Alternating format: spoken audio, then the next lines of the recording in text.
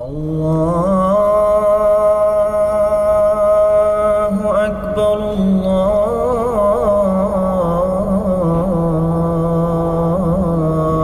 Allahu Akbar, Allahu Akbar,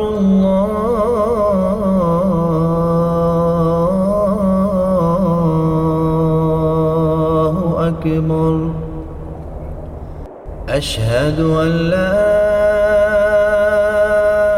إله إلا الله أشهد أن محمدًا رسول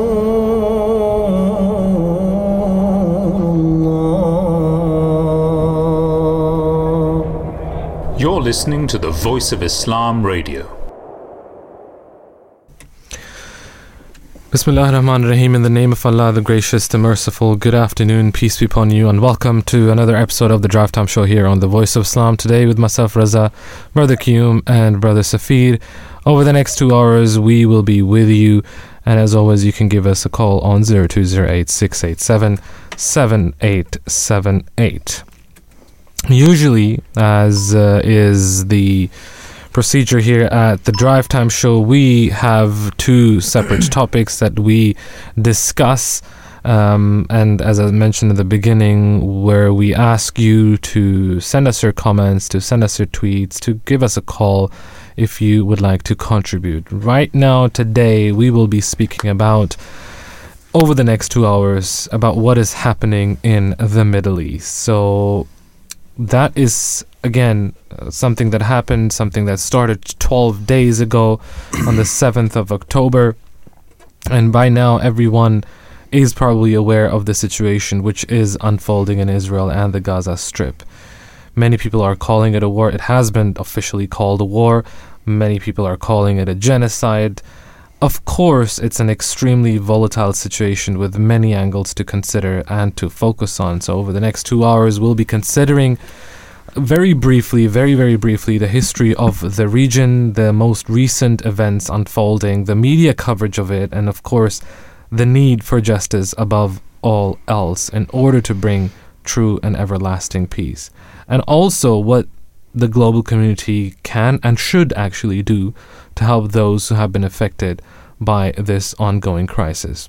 As always, we'd love to hear from you. We're asking you a question on Instagram, which is about this topic. And again, look, this is something that everybody has been affected in one way or another. I will start with the gentleman here in the studio about this whole situation unfolding and what that makes him feel. But I think everybody has an opinion. Everybody has not just an opinion, but everybody has emotions and feelings attached to this specific topic. So we would like to ask you if you could share some of your thoughts, some of your emotions, anything that goes through your head, your feelings on the Israel-Palestine situation that is unfolding as we speak. Safir? I mean, it's very tragic. I mean, of course, we all know, as soon as we saw the pictures of what was happening, and we see how people have been suffering, on both sides, through this kind of conflict, it's heartbreaking. I think a lot of people are very, very emotional at this time. Especially because of what is happening, what we are seeing, pictures of, which is utterly devastating. But I think it's very important to also be mindful that this is we live in a very strange time, very dangerous time, in fact, where this is not the only conflict. There are so many conflicts happening around the world. People are on the edge, just because of this. Within the 2 weeks' time, there's been such an increase in Islamophobia. There's been such an increase in anti-Semitism as well. So we have to remember that whatever we do, whatever we say, we have to try to bring people together and try to bring about peace. And justice above all. Yeah, justice, yes, absolute justice, yes. Brother Qayyum, I don't seem to remember. Well, I do seem to remember. I think the last... It's even bad to call it event, but the last historic global event that took place that had people think about where the world is heading, in my opinion, was maybe 9/11. Where everybody seemed to be involved in one way or another. Opinions were split. Justice and the lines of what is right and what is wrong were kind of blurred. And it was, again, this East against West. It's Islam against whatever you want to call it. Name and shame, blame game, all of these things all at once. See, I find it interesting. You said, both of your brothers talked about how in the past 12 days, you now mentioned 9/11. These are events that happened within the West, where the West was affected. The Palestine conflict has been going on since 1948, way before 9/11. Yet, it was 9/11 which was the main event. Such events have been happening in Palestine for decades before then. So, it's not... It's important to emphasize the point that the reason why these have become big issues are because now they're hitting home, meaning here. Yeah.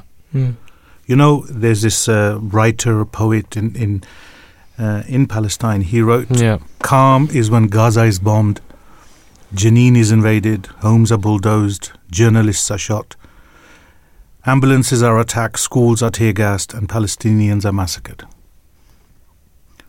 But calm is shattered when Israel is attacked.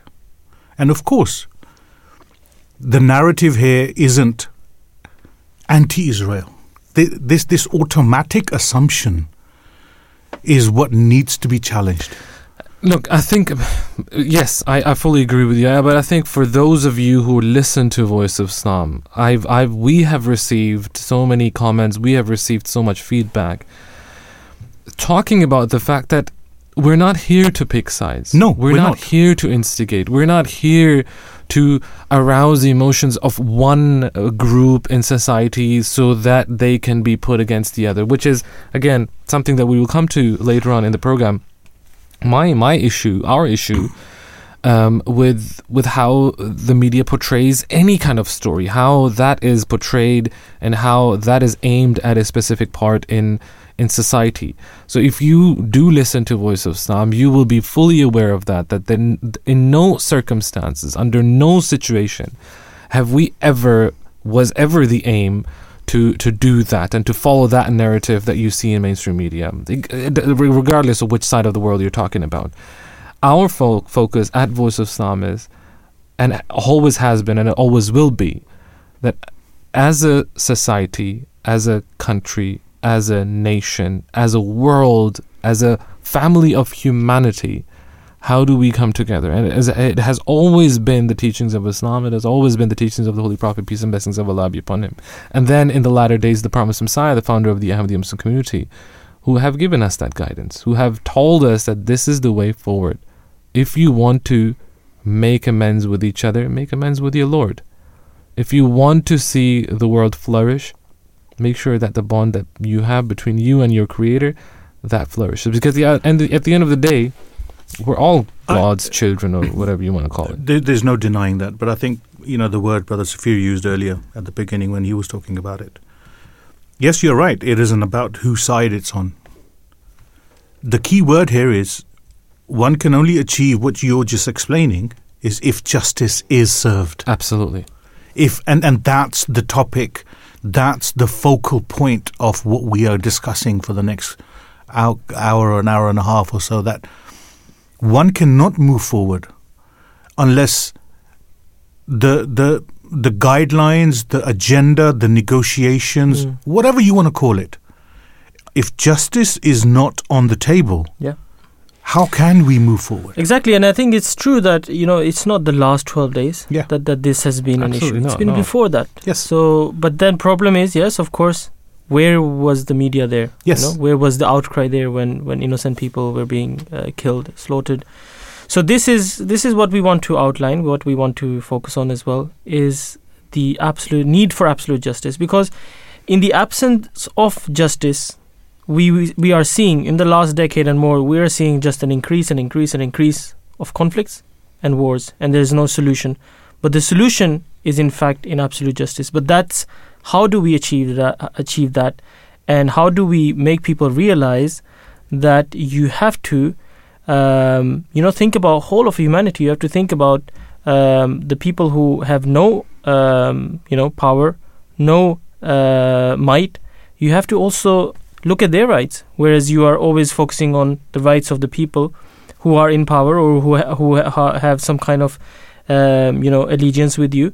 So this kind of unfair treatment is the root cause of many, or if not all of the conflicts in the world today. If I may just give one example. In October 2022, the chairman of the president of United EU in October 2022 sent a tweet out saying that Russia has threatened Ukraine to cut food, to cut water, to cut electricity, and to cut gas and heating from Ukraine as winter is coming. And the word she used was, this is truly a crime of terror. Yeah. And last week, exactly ditto was said by Israel. And the response was, Israel has a right to defend itself. Again, it isn't about Israel. It isn't about Russia. Yeah. It's that double standard where justice is missing. Yeah. And I think what I'm thinking about at this moment when you say this is a verse of the Holy Quran which we mention quite frequently here on our shows, because it encapsulates that message that we want to try to convey, that you need to be just in every circumstance. There's no ifs and buts. Exactly. If it has to be against yourself, be just. If it has to be against your parents, be just. If it has to be against your friends, uphold justice. So that is the thread that we want to take throughout the next 2 hours or so. But again, not just the 2 hours, but everything and every show that we have here on The Voice of Sound, which again is the underlying factor. Yeah. And as I think throughout the show, we'll be speaking to a few guests as well who will join us, and I think that will kickstart the conversation. So the first guest we have for today is Michael Tracey, who is a journalist and is joining us on the line at the moment. Michael, assalamu alaikum, peace be upon you. Welcome to the Drive Time Show, and thank you very much for joining us today. Nice to be back with you. Good to have you back.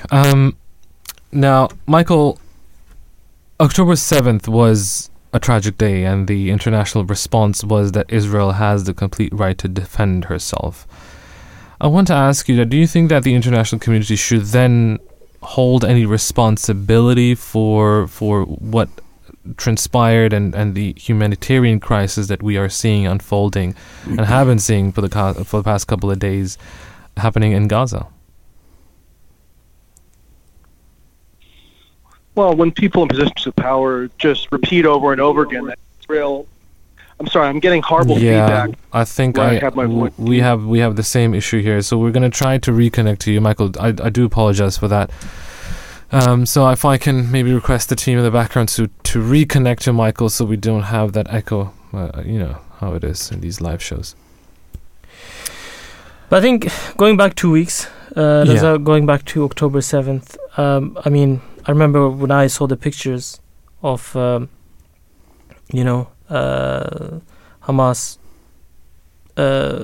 going into Israel, and we saw pictures on social media. At that moment, I was thinking, this is not good.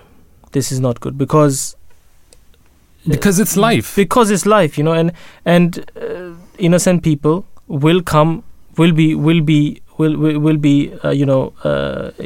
the crossfire, whether it's against the military or whether it's against any other party. But innocent people, we cannot allow lives to be lost. But also, what I clearly saw that this will not be good for also the Palestinians, because we know throughout the history how things happen, right?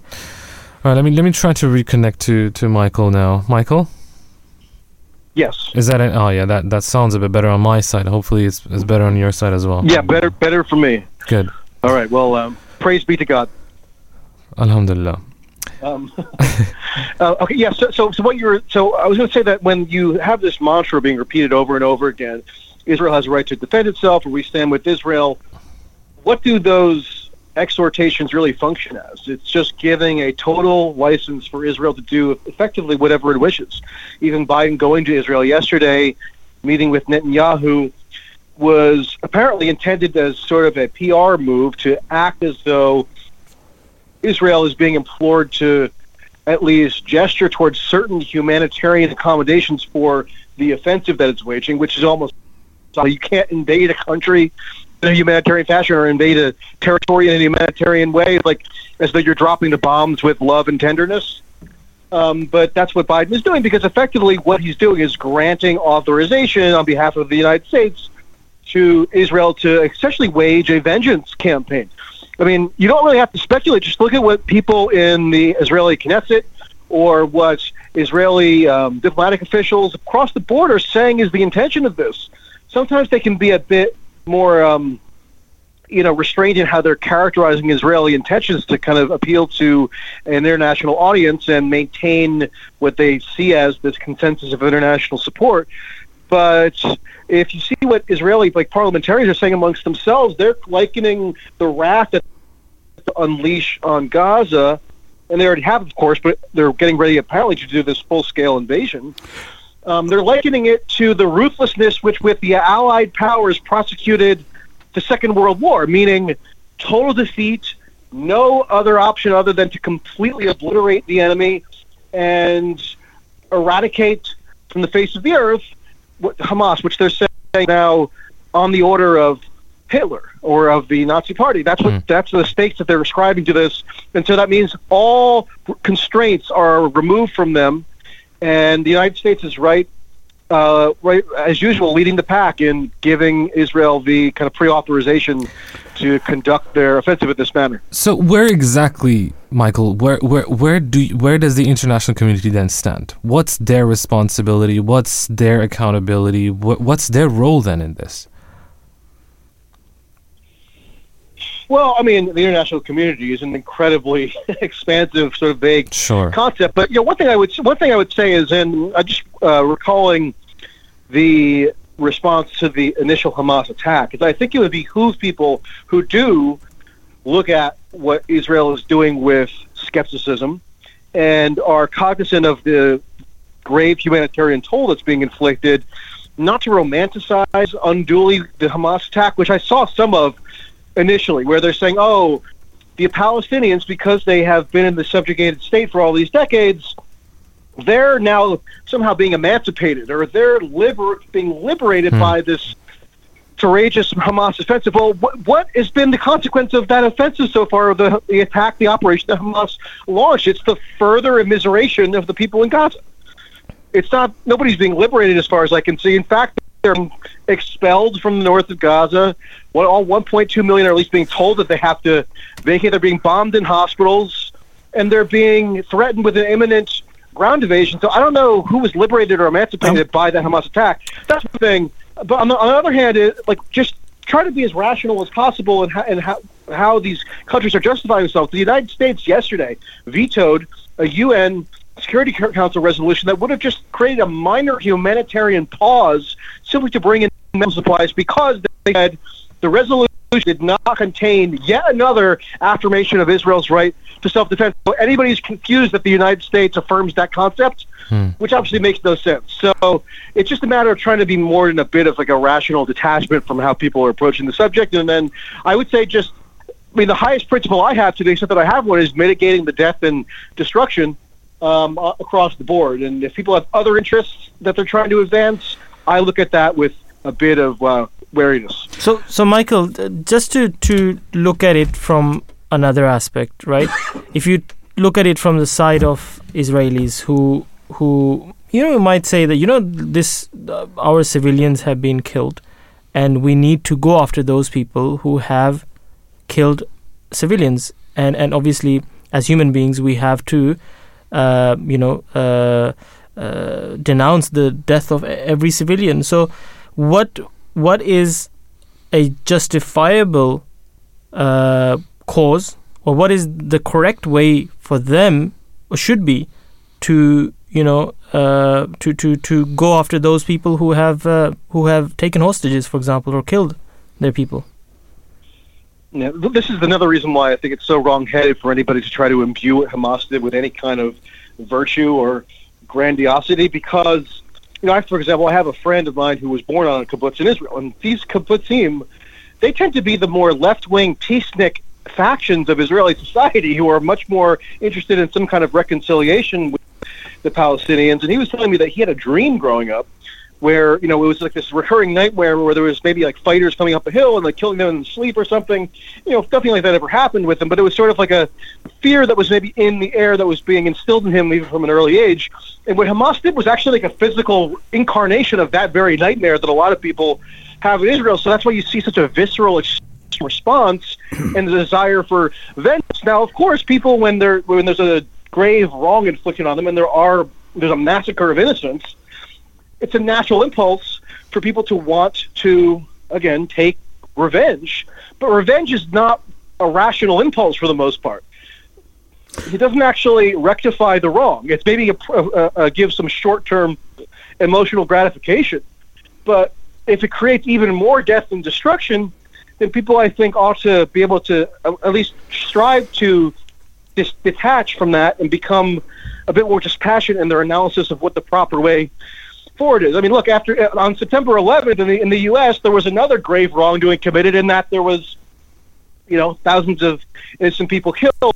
But then, in a spirit of revenge, what did the United States do? It invaded and occupied two countries that really had not all that much to do with those initial attacks. Yet Afghanistan, quote, maybe harbored al-Qaeda to some respect, but that was dealt with very quickly after the initial invasion, and it was only in 2021 that the United States finally left. So that just shows you how extreme a reaction can be, that it prompts such an irrational response. You deal with the ramifications of that for years onward. Michael, the narrative that mainstream media plays, and even we are talking at the moment of Hamas. The Palestinian problem has been around since 48. Hamas came around in 87. In fact, they became a military wing in 1991. Hamas isn't Palestinians, yet even with the mainstream media, they talk about how they are taking revenge. Fine, so be it. Then take it out on Hamas. But as you so rightly mentioned earlier, even the social media, that even, in fact, I was watching this morning, CNN were interviewing a Israeli soldier who said it. He said, look, we're not coming after Hamas. We are coming after everyone. Yet no one picks up on that narrative. So as much as Hamas is being blamed for it, the Palestinians are paying the price for it.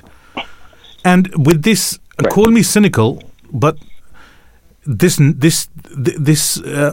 evacuation from the south to the north, that's something politically the current government would have wanted anyway, wouldn't it, over time, to empty Gaza?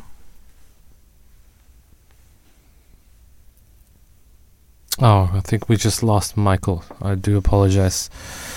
The line just dropped. Should we try to reconnect him? I think if we could, this one more question we would like to pose to Michael, but then I think we're going to have to move on, unfortunately. Now, we were saying at the beginning of the show that we are also going to take a brief look at the history of this area. I wouldn't say this conflict, but this area in general. Now, it is deeply rooted in a long-standing dispute over territory and national identity in the Middle East, and as we said, its origin goes back to the late 19th and early 20th century, during the decline of the Ottoman Empire and the rise of the nationalist movements. But before we continue, let's try to go back to Michael. Michael, sorry about that. I think the line just dropped. Yeah. So on your point about there being a distinction between Hamas and Palestinians, obviously I agree. By the way, Hamas also staged an armed takeover of Gaza in 2007, so it's not like they're operating with a great deal of democratic popular approval. But even leaving that aside, when Israeli officials, as they sometimes do, insist that they are only going after Hamas, they are mindful of the civilian toll, and they're going to go about their military offensive with the utmost humanitarianism. It almost is a ruse unto itself, because if you're invading Gaza, if you're bombarding the sky, if you're shelling it and it with munitions and making and ordering the mass expulsion of 1.2 million people starved, then the people in Gaza, I wouldn't think, really view that as this really conscientious differentiation between and Hamas. Like, you're affecting everybody in Gaza regardless. You are inflicting a collective punishment, and the distinction that you claim that you're honoring really in practice doesn't mean anything. Now, sometimes certain Israeli officials outright and say, which I think is the more honest way of putting it, look, we don't make any distinction between Gaza and Hamas, or everyone in Gaza is culpable. There's been members of the Israeli Knesset who will say, we need to flatten the entire place, show no mercy. I mean, I'm sure you know, the Israeli commander on the ground said that we're instituting this total siege because Gaza is full of animal-like That's people. Right, yes. Yep. Now, but by the way, I don't know any animal species that massacre each other. So I think he's giving short shrift to the animals there. Maybe he should look to emulate the animals for a more virtuous way of conducting themselves. But they really aren't. I mean, if you're invading a country, the practical reality of that is that as much as you might want to insist that you're going to acknowledge some principal distinction between the enemy and the inhabitants, the same carnage is wrought on everybody. So it's not like that differentiation really makes a whole lot of difference ultimately. I mean, did the people of Iraq say, oh, they just were going after Saddam Hussein and the Ba'ath Party, so it's fine, even though they wrecked all of our infrastructure and they sent us hurtling into this death spiral of internecine conflict? I don't think so. Michael, lastly there, before we let you go, we can talk about what happened, we can talk about what's happening all day long, all week long, maybe for the next year as well. But where do we go from here? I think we've established, and we know on all sides we have casualties, civilian casualties. We're not talking about military, we're not talking about those who are in active combat and active duty, because again, that's a different situation, that's a different discussion. For the civilians, for the humanitarian catastrophe that is unfolding in that area, where do we go to de-escalate the situation, long-term solution? Are there any on the horizon? Well, the thing that I'm paying the closest attention to is the prospect for escalation, because there are people in the U.S. who are saying it's a foregone conclusion that this will escalate into a wider conflict. The former Defense Secretary and CIA Director, Leon Panetta, in the Obama administration, he was on TV last night basically saying it's a fait accompli that Hezbollah is going to become a combatant, and the United States could be drawn in to fight Hezbollah and by proxy Iran. That's right. I was actually at the Labour Party conference last week in Liverpool, and there was a Ukrainian MP there who was trying to explain to me why it is that Russia was somehow to blame for the Hamas attack because they have this military relationship with Iran, who is the sponsor of Hamas. That's the claim anyway. People are trying to bring in China. Nikki Haley, this Republican presidential candidate in the U.S., is casting it as this broad-based geopolitical struggle that Israel is now the staging ground for. Netanyahu, if you listen to his rhetoric, he's saying that the entire free has to unite, just as they united against the Nazis in World War II. So they're creating a framework in which they're almost trying to will into existence this escalation that they also claim that they're trying to avoid. But the U.S. now has two carrier strike groups, these aircraft carriers with fighter jets and on them in the Eastern Mediterranean with their missiles pointed directly at Iran, and then they're going to say, oh, we had no idea that could be perceived as escalatory. Sorry, everybody. No, but nobody wants to rein in the is the most controversial thing that you can advocate for in the American political system, and they're all agitating for more and more intensification of the war, and we don't know what that could spiral into. So it's a very perilous situation.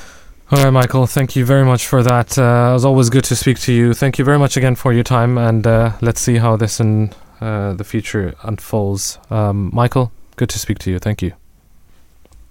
All right, nice chatting. Bye-bye. It was an interesting point there that Michael was making, that this conflict at this very moment of time has the potential to increase and engulf, escalate, yes, de-escalate. Yes, and that's something that we as a world don't want, right? Okay, it's something we don't want, but what's the alternative? We are talking about de-escalation. Michael is rightfully so. He's pointing out that we need to calm things down. Things need to be looked at a bit more rationally.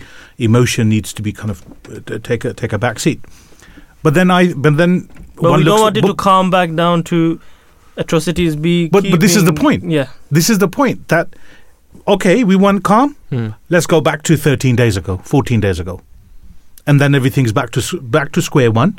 Palestine is in the situation it's in, and let's forget about it and move on, and let them be. That isn't on the table anymore. It cannot be on the table anymore. And the fact that, I think it was yesterday, that I can't remember who put the resolution in United Nations. Brazil. And it was vetoed by the United States. Brazil. Now, if somebody is putting a resolution for a ceasefire, for crying out loud, for people to get breathing space, that's to actually... It's like, let's say, okay, ceasefire and then negotiate. Whatever needs to be done. But at the outset, if it's going to be vetoed, then it isn't... It's someone like me, I would think, ooh, there's something wrong here. Everyone's talking about ceasefire, everyone's talking about calming, yet the best place we have available to us to ask for a ceasefire is being vetoed. All right. His Holiness Hazrat Mirza Masroor Ahmed, the current Caliph of the Ahmadiyya Muslim Community, has spoken on this in his last Friday's sermon on the 13th of October. Even in a state of war, Islam does not permit the killing of women, children, elderly, and innocent civilians. The Holy Prophet Muhammad, peace and blessings of Allah be upon him, gave strict instructions against doing so. In this recent escalation of the war, Hamas made the first move and attacked Israeli citizens. Leaving aside for a moment the fact that innocent people have been unjustly killed by the Israeli army, Muslims should ensure that they always adhere to the teachings of Islam. Where the Israeli army has carried out injustices, that is on them, and there are better and lawful ways to address that. If there is a legitimate state of war, it should be entirely limited to the respective armies and never against innocent women, children, elderly, and civilians. In this respect, the action Hamas took must be condemned.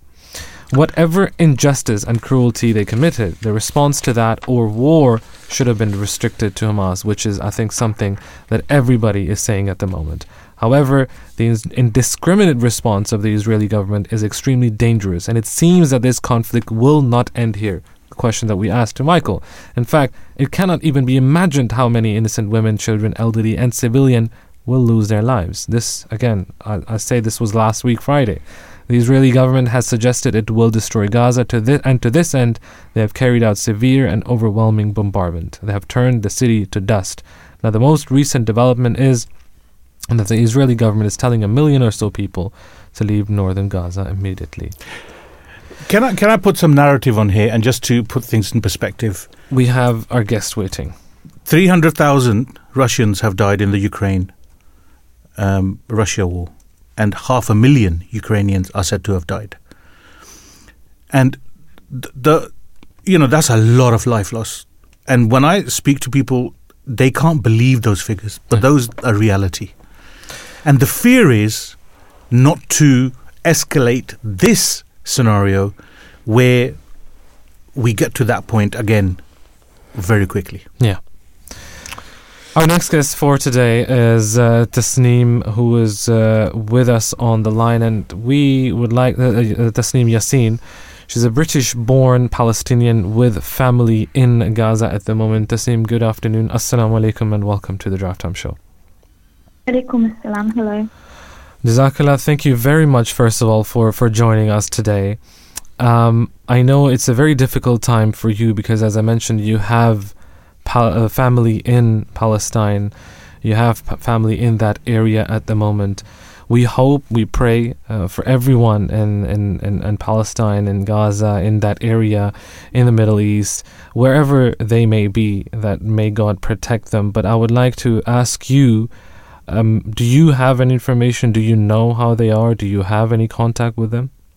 Yes, alhamdulillah, my current family is okay. Most of them are situated in the north, thankfully, so they haven't been harmed or targeted. But although I don't have, any direct family, I do believe that all these distant Palestinians, they're my brothers and sisters in Islam, and I feel as though we should all care about them and grieve in our hearts for them. Of course. And recently, of course, there was, a cutoff of the electricity. Were you able to kind of stay in contact with them? Were they able to update you on their safety and what the situation is right now in Gaza? Unfortunately, it's very kind of patchy. It's not easy getting a hold of people because, since electricity has been cut out for a long time now, people's phones are running out of charge. There's no, Wi-Fi and things like that. It's not easy to contact a lot of people. Tasneem, you're directly affected. Where do you see this going? Could you repeat that? It's kind of. I said you're directly affected, and you get first-hand information from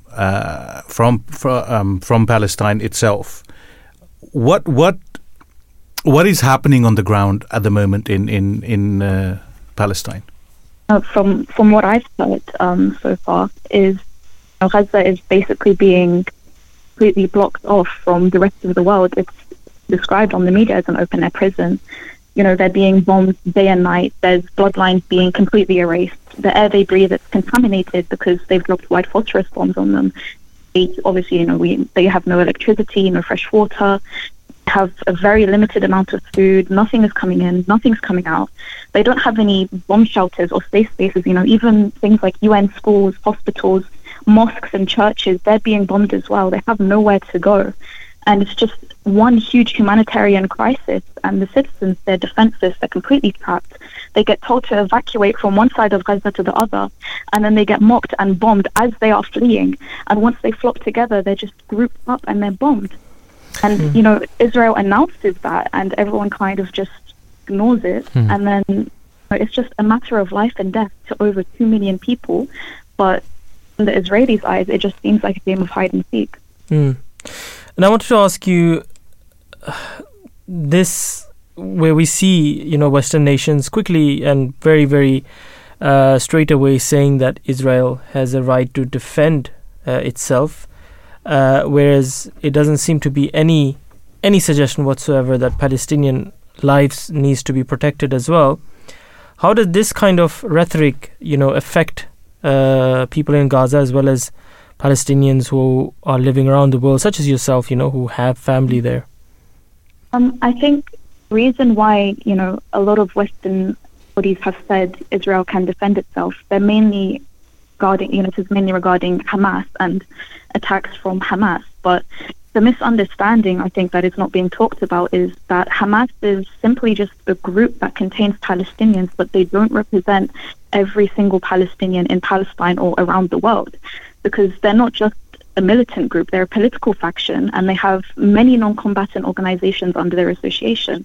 And not every single Palestinian supports Hamas. At times like this, where there is so much aggression, they kind of become sympathetic and understand the motive of Hamas's retaliation. Not like they weren't made to become a terrorist organization. They are simply Palestinians who also feel for their own cause. But the way they are fighting for that cause is different to how many other Palestinians believe that we should. You mentioned that the difference. Does there need to be a separation, though, in order to move forward? Because at the moment, the world is saying Hamas is Palestinian, whereas it isn't. From even a lot of commentators here are saying Hamas is different. Palestinians are different.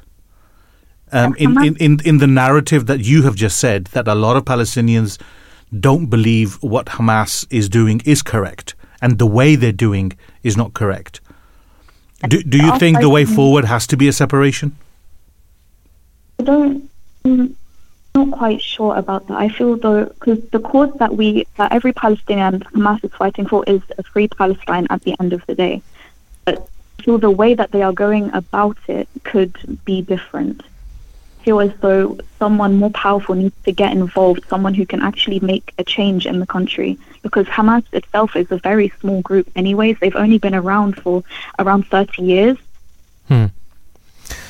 So having said that, Tasneem, what do you think, that what sort of response from the international community would you like to see, and have you seen any of that so far?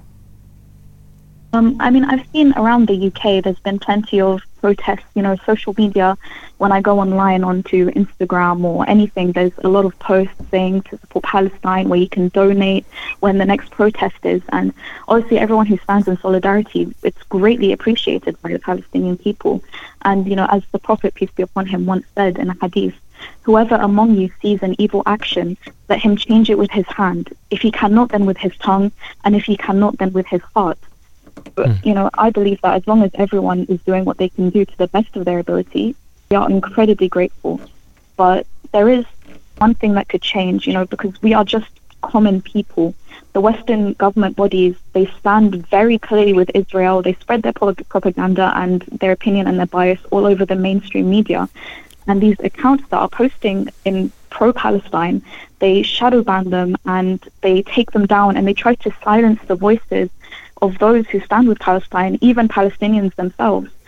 For example, Rishi Sunak in England over here, he made his support for Israel very clear, but then his job was threatened and he sent minimal aid to Gaza, because the whole reason he was threatened was because he was clearly expressing support for a state that was openly committing multiple war crimes and practically inducing a humanitarian crisis. So a lot of people kind of tend to focus on the West. Even the Muslim countries, the Muslim nations, some of them are standing blind. They are not, contributing to their Muslim brothers and sisters. And I feel like this is the most crucial time where they can join together and free Palestine once and for all. British-born Palestinian with family in Gaza, Tasneem Yassine with us on the line. Thank you very much for your time, sister. And again, our hearts and our prayers, our good wishes and everything go out to you, to your family and everyone affected in this conflict. Jazakallah khair once again, and assalamu alaikum. The sad part is that this affects mostly children. And this is, a point that you cannot really get over, because 50% of the population of Gaza are children. And the sad part is that these children are getting killed, they're being slaughtered. On the other side, they will be without parents. And if you look at this whole issue, because we talked about this, that this is not an issue that has come up 2 weeks' time, this is a long-standing issue. It seems like it's just in a cycle, right? So that cycle, imagine kids, right? They see their parents die, pass away, they're being killed. They grow up. What are they going to think? What is going to be in their heart? Hatred, right?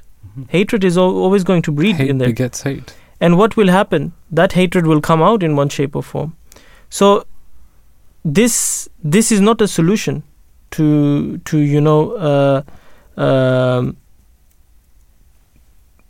do this kind of bombardment that affects civilians, because it will only come back to the same situation. Come back with a vengeance. Yeah.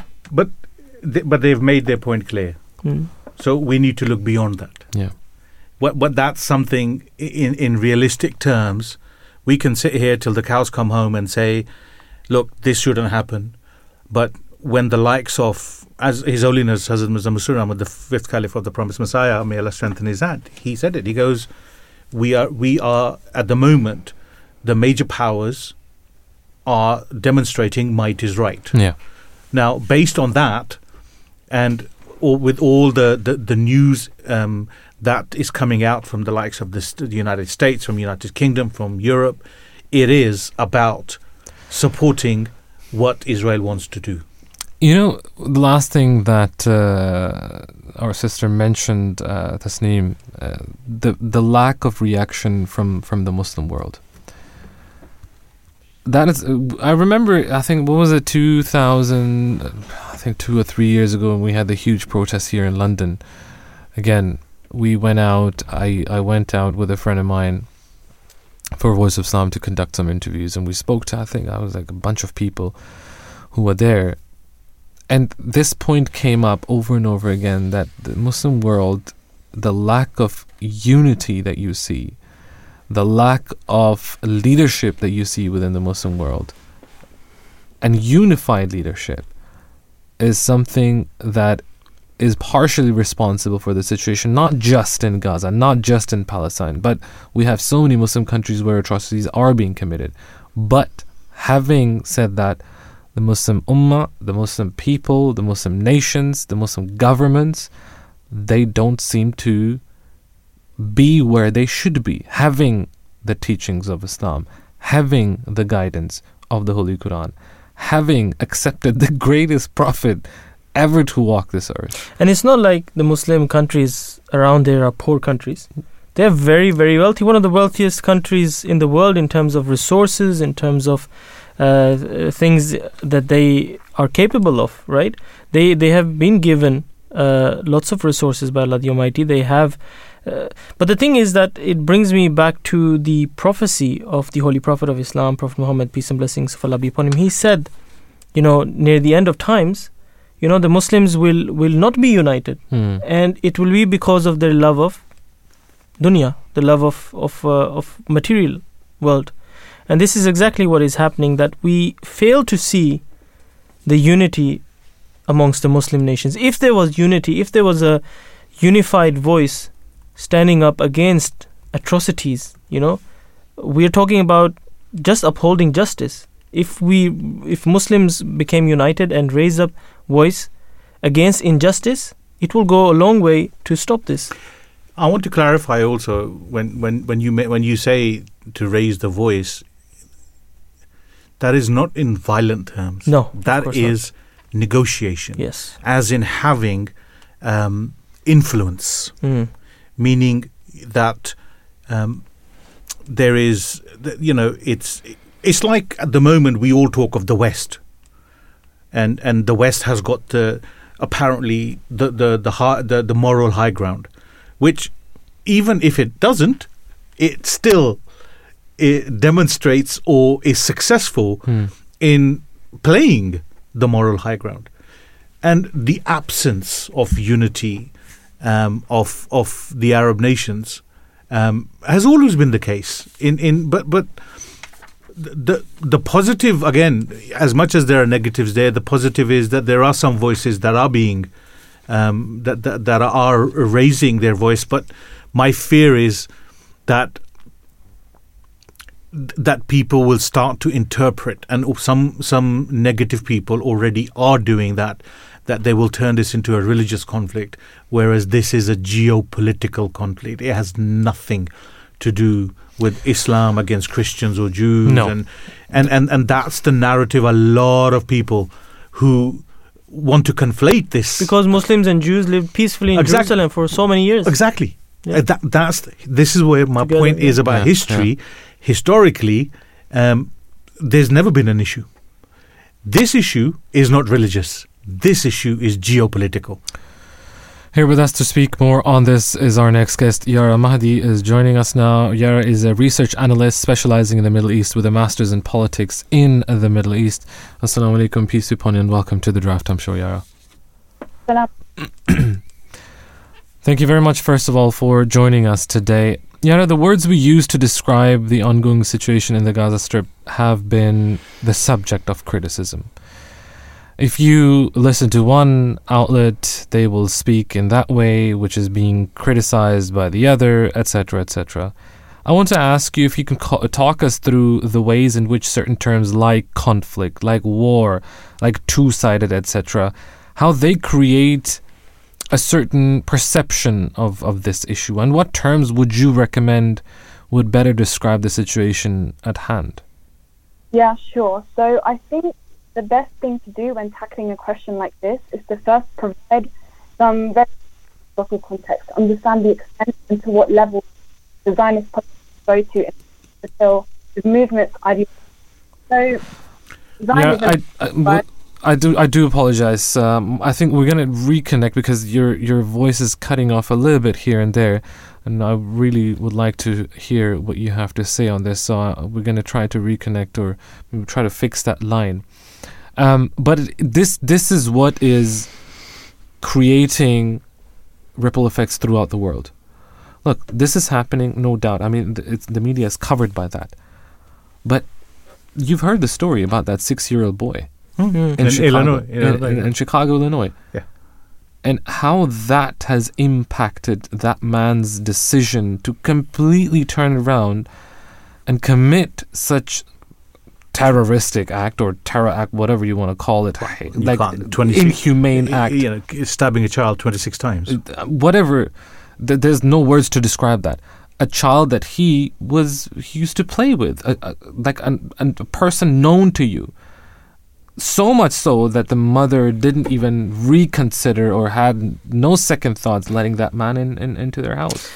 I think this is such a disturbing example as you've given that it makes you think that what makes a person, a human being, do this to another human being. And that's what it is. Terms like conflict, exactly. Terms like us against them, terms like good against evil, etc., etc. Yeah. So let's try to bring Sister Yara back on the line. Assalamu alaikum. Can you hear? Alaikum salam. Can you hear me better? Yes. Oh, this is much better. Yes. Please go ahead, Sister. All right. So I'll go back to your question, and I was saying the best thing to do when tackling a question like this, is it conflict, is it war, is it two-sided? It's to provide some basic historical context to understand the extent to what levels the Zionist project will go to fulfill the movement's ideology. So Zionism, in simple words, it's a colonial project, and it dates way back to the 1880s when it was founded and fabricated by a man who we call the father of Zionism. His name is Theodor Herzl.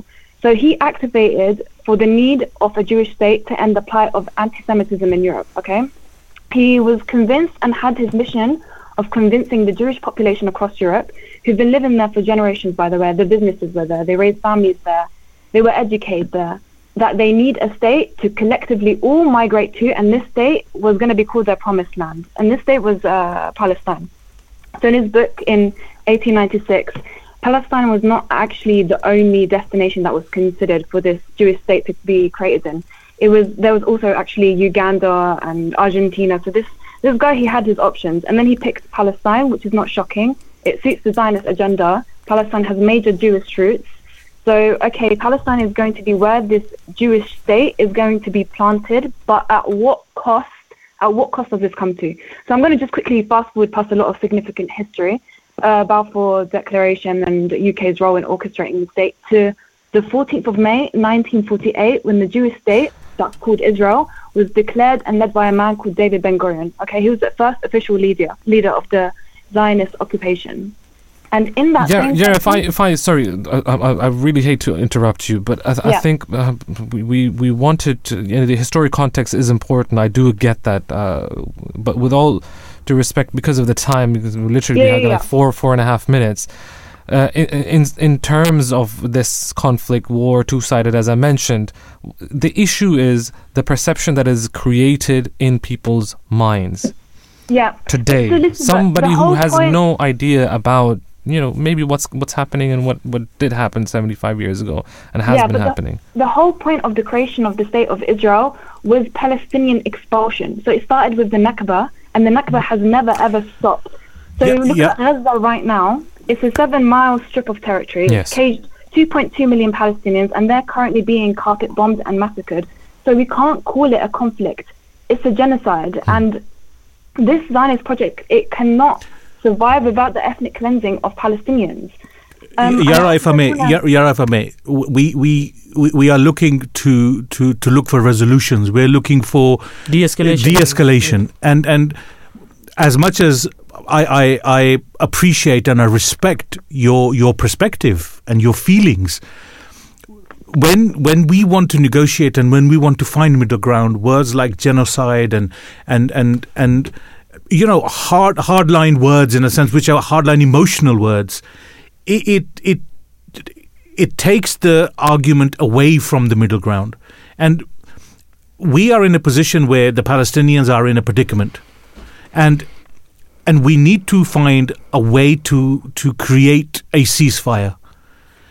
How does They one... rejected it. They rejected it. Yes, they did. But if they've rejected it, does that mean we stop and we just let things carry on? There's got to be a way forward, and that's what we're looking for. That's what we're looking for. Historically, I agree with you. But to go back into history and to and to think that things are going to carry on the way they are 75 years ago is not going to resolve anything. Okay, let's not talk about history. Let's talk about just 2 nights ago when they bombed the Al-Ahli hospital. Mm-hmm. How can we talk about a ceasefire when they will wipe out a whole hospital where children are taking refuge, where there's doctors and there's patients and there's displaced Palestinians? It's meant to be a place of safety. It is. Agreed. But, we're not questioning... we're not questioning that there are wrong things happening. We're not here to say that, this didn't happen. What we're saying is, how does one de-escalate this? And here at home, especially in UK, how can we educate the people properly? How can we de-escalate this in the UK? No, like what do you mean as? No. What we're trying to say is, how does that happen here in the UK? How do you educate people about the reality of things so they can then exercise that pressure onto their government? Because right now, I'll be very honest with you. Yeah. With all that is happening in the world, social media, it's always a two-sided story. One is saying this, one is saying that. How do you make that informed decision? Which I fully agree with you 100% that you need to have that knowledge of the historic context. You need to have 100%. the knowledge of what happened in the last 75 years plus years to understand what is happening today. But how can I raise this to my government when we have Sunak, who just arrived to Tel Aviv today, and he's putting out statements, we stand with Israel, we're grieving with Israel. How can you really negotiate with someone that does not really see the destruction of Palestine for what it is? Okay. Yeah, we'll come back to you after the news. It's just 30 seconds, so do stay with us. We would like to ask you a few more questions, if that's okay with you. Yeah. And also for everyone listening out there, if you would like to have your say, just call us on 0208-687-7878. You can also send us a tweet at Voice of Islam UK.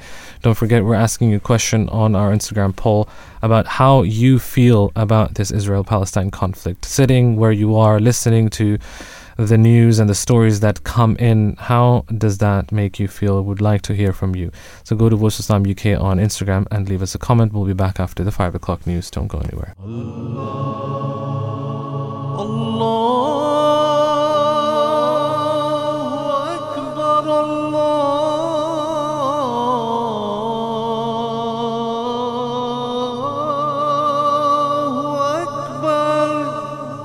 You're listening to the Voice of Islam Radio, broadcasting on DAB and via the internet 24 hours a day.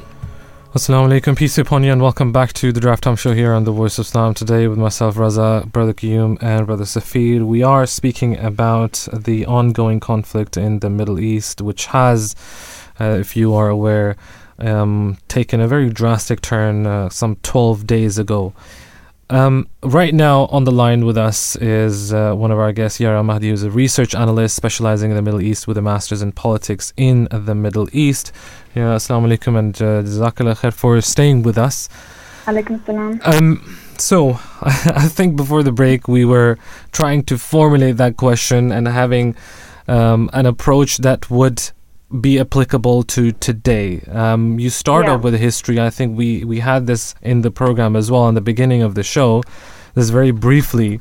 But again, so from Brother Qayyum's point of view, the point was, how does that help us in today's situation, the humanitarian crisis that we're facing today, to raise awareness of the issue on the political stage, to go back to the political situation, the solutions that everybody is looking for, and which, to be frank, do exist, but have been taken up by the parties involved. How do we do that? So, is the question about how we lead us to de-escalation? Yes, because the thing is, look, we do have parties on both sides, and the issue is that you need to have that just approach, right? If we have 6 to 7 million Jewish people living in that area, they're not going anywhere. How do we continue from here? How do we get to that place where we can say, all right, there has to be a solution to live side by side? So the question is what should resistance look like, right? That's the interpretation you've taken. What I would say is, how do you find middle ground? Where is the middle ground? How do I find the middle ground with Israel? Yep. How can I answer that when they literally wiped out our whole hospital the other day? Okay. Are you seeing the videos? Agreed. There's no. So what's okay? There were peace talks. Yara, your what's your answer? What's your response to the hospital being wiped out? Well, it was a catastrophe. No, I agreed. It was. What's my answer? What's my resolution? Yes, that's what we're looking for. We're looking. What's the next step? What do you expect from the international community to uphold human rights, to uphold dignity of those living under that occupation? Okay, well, I mean, if the international community, who represents the international community? If it's the United States and the European elites, I don't really think it's of any value for me to really waste my energy. They're the ones who are directly funding what's happening right now in Gaza. So, I mean, look, France, UK, US, Japan, they didn't want the ceasefire. And these four countries, colonialism runs very deep. And also Biden, literally just yesterday, he was like, okay, we'll send $100 million of aid for humanitarian assistance to Gaza, whilst he also sends off billions of dollars to Israel to fund all of the massacres that are happening right now in Gaza and to fund the occupation army. So when it comes to the international community, I really don't want to limit it to those elites. I think it should be reflected through the people of the world. Because look at this past week, we've seen millions of people across the world, from London to Morocco to Pakistan, all on the streets marching to end this brutal occupation. And I think right now our voices are more important than ever, and all of us standing together in solidarity with the Palestinian cause and for the protection of their basic human rights is sending a powerful message of hope and resilience to those on the ground. And if we can send even a tiny little bit of hope, then it's our duty to commit to that, to be honest. Now, you mentioned, after the question that I asked you, what does resistance look like? Yes. What does resistance look like if it complies with international law? I think that's a very difficult question for us to answer, especially us living here in the West. I mean, we are sitting right now in our homes with running water, 24/7 electricity, a full fridge of food. We haven't even experienced a crumb of the struggle the Palestinians have had to endure for generations now. And for us to sit here and tell them how they should or need to resist, I think we need to sit this one out, because we are not the ones who have fallen victim to these immense levels of brutality. So how can I sit here and dictate how a freedom fighter should fight for his freedom? What we're seeing in Palestine with Palestinian resistance is an armed struggle for liberation, and an armed struggle has never in history looked pretty or peaceful. Absolutely. And the next question perhaps is obviously linked to that many peaceful methods of solving the situation have taken place over the last many years in Palestine through various dialogue, economics or legal routes. But do you think those have completely failed, or do you think that there is a scope of something done differently could maybe work? Wait, sorry, can you repeat that question? You cut off. Yeah, so my question is, many peaceful methods of resistance have taken place over the last 7 decades in Palestine, including cultural, economic and legal routes. Have these historically shown any impact, or do you think there is a future scope of these kind of initiatives? Yeah. So I think there are many layers to colonial resistance, and peaceful forms of resistance has this heavy feeling of vulnerability attached to them. So resistance through art, for example, is something I find very beautiful and very fascinating, because through all of this pain and suffering, you still have the strength to pick up a paintbrush and tell the world how you feel without even speaking or without uttering any sentences. There's an artist I actually want to talk about. He's a Palestinian artist, of course, and I really admire and have a lot of respect for his work. His name is Sliman Mansour, and he was born in Birzeit, in a Palestinian town north of Ramallah. And he's a very talented artist, and he really captures the beauty and the resilience of Palestinian culture very well. He has a very famous painting, actually. It's called Jamal al-Mahamil, and it means camel of grievances.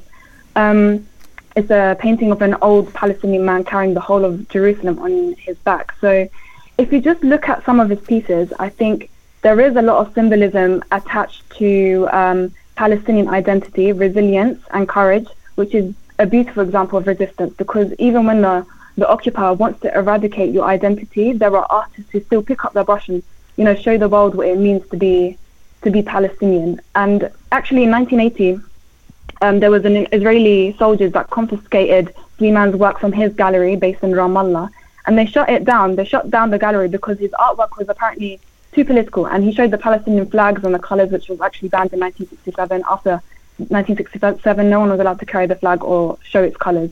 So Isam Badir was another artist who worked with him. They shared the gallery. He asked the officer, well, if I paint a flower with these colours, what will you do? He replied, well, it will be confiscated. Even if you paint a watermelon, it will be confiscated. And this is when the watermelon itself turned from something that was just a fruit to now a powerful image of resistance. And we see this image of watermelons being painted by many artists in Palestine, and they're holding watermelons in the faces of the aggressors, and it's just a very simple but powerful image of resistance. So, you want to ban the flag? Okay, here's a watermelon, which they still feel threatened by the way. So yeah, to answer your question, I think peaceful forms of resistance do have an impact, and they will continue to do so. Thank you very much, Jazakallah, for your time. Greatly appreciate you coming on, Yara, and sharing some of your experience with us and answering some of the questions that we had. Thank you very much once again for joining us today. Thank you. Bye-bye. Yara Mahdi, research analyst specializing in the Middle East with a master's in politics in the Middle East. Again, throughout and through everything, you see the injustice is there. Again, like with resistance, you will see Western powers even support resistance in countries, in Syria, in Iraq. But once it's against the agenda of certain political set, then it becomes an issue.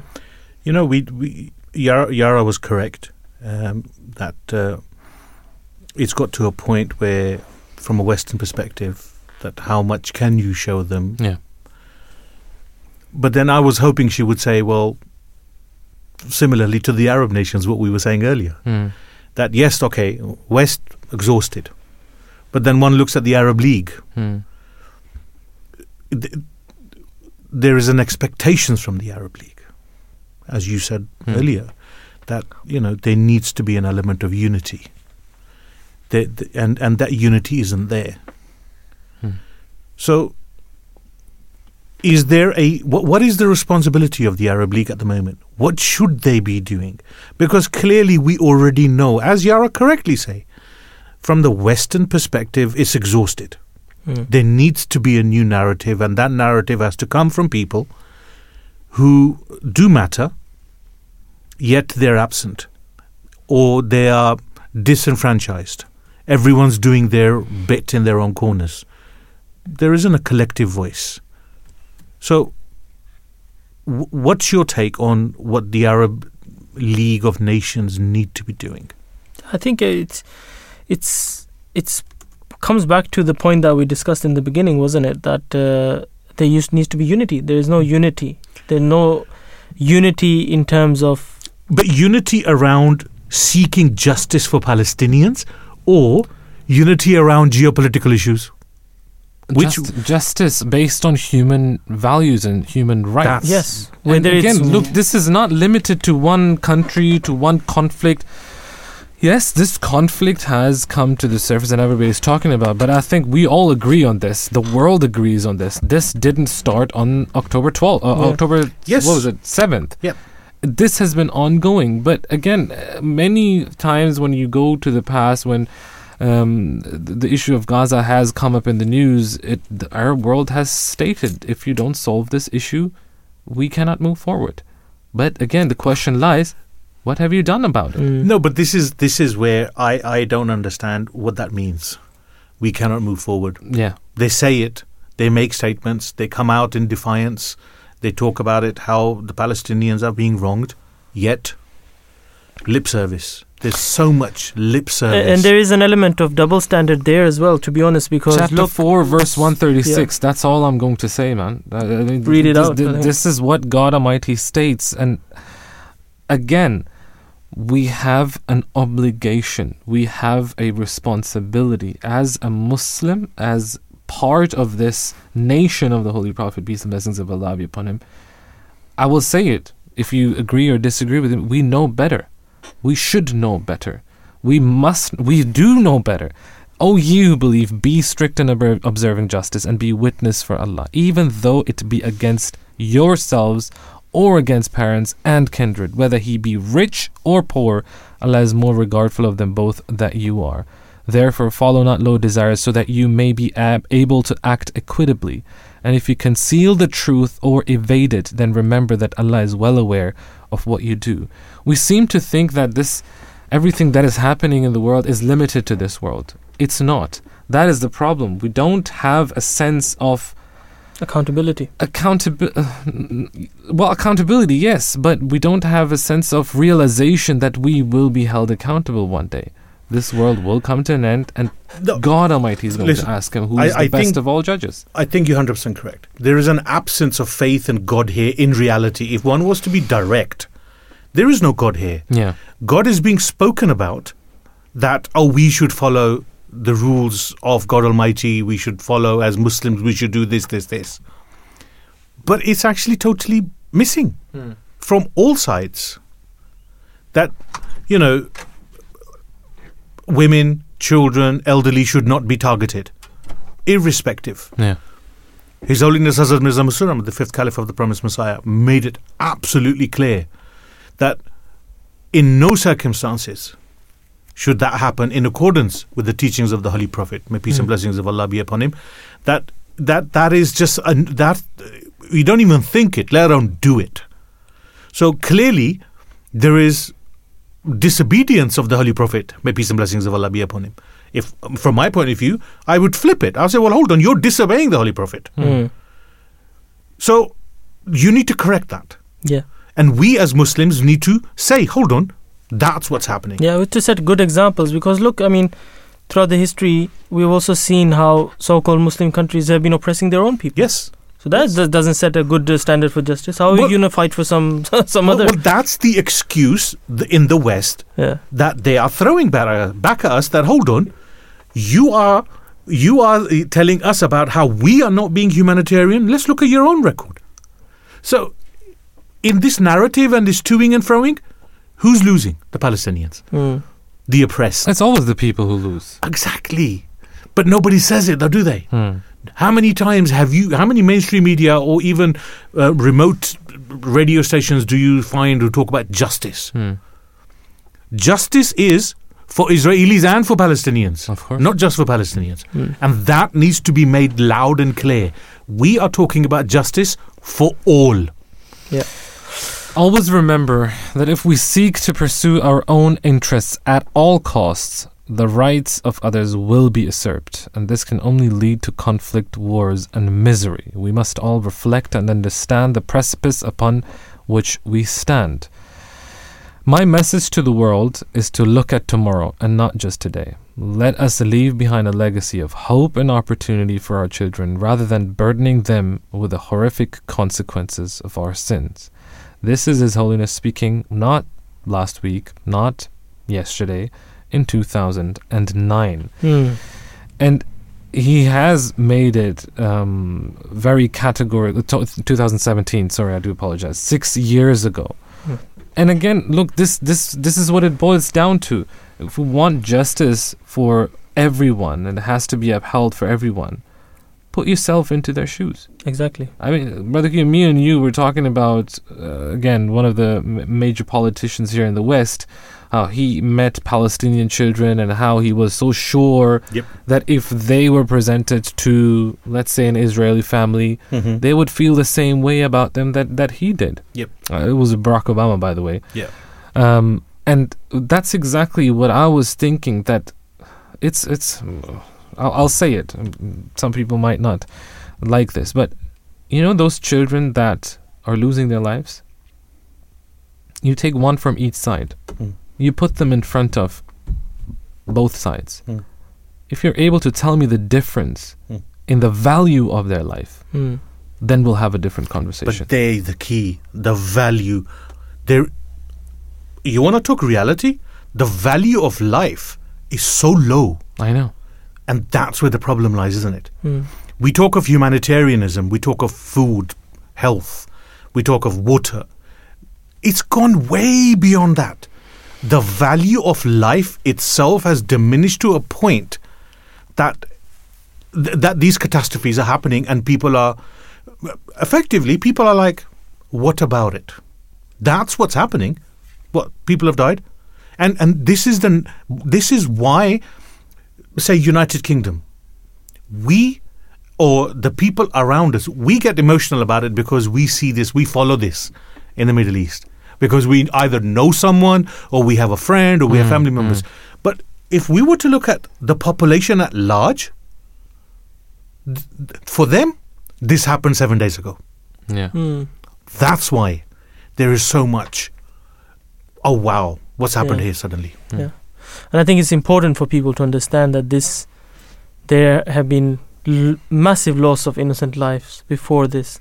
So we have to put the value of life same for all people. Exactly. Just before we move on, there's a few reactions as well, because we asked our listeners to share their feelings on the current situation with us. We've had a couple of people sending in their remarks. Obviously, people showing that they're broken by what's happening. And Nabahat Naira says that very distressed, appalled and terrified. Maliha says feeling helpless and heartbroken at the same time. And another listener saying depression, anger, helplessness and sadness. And it's very heartbreaking to see a massive loss of innocent lives on both sides. And you know, I'll go back to it again. Some people have a very hard line reaction, and that doesn't resolve the situation. I sometimes hear, young guys on the street talking about destruction of this nation and that nation. That goes nowhere. That puts us in the same shoes as the people we're talking against. So it makes us same as them. So that cannot and ever be the way forward. That is not the Islamic way forward. Yeah. The Islamic way forward is always middle ground. And sometimes, yes, we're being wronged, but we're willing to move on from that to find the middle ground. Now, speaking about the reaction of the United Nations, because that's the next question that I would like to ask our next guest in just a few minutes or moments. His Holiness Hazrat Mirza Masroor Ahmad, he said, thankfully, albeit with much hesitation, the United Nations is at least now raising a faint voice in response to this development. They have said it is against human rights and would create huge problems, and so Israel should think about their decision. Rather than unequivocally saying that it is wrong, and instead of taking a stronger stance, the United Nations is making mere requests. Joining us now is Chris Devonshire, who is no stranger, definitely, to the Drive Time Show or to the Voice of Islam. He's the chairman of Dezan, Shira and Associates. and publisher of the Middle East Briefing. Chris, good afternoon. Peace be upon you and welcome to the Draft Time Show. Good to be here. Thank you very much. Thanks so much for joining us today. Now, speaking about the UN, do you think that the concerns by the United Nations regarding the worsening humanitarian situation are being taken seriously? People are saying, are they even, truly fit for the purpose and able to serve the objectives of why it was set up? What we saw at the United Nations Security Council, the resolution brought forth by Brazil, then vetoed, was that surprising to you? I don't think it was a surprise, but I do think that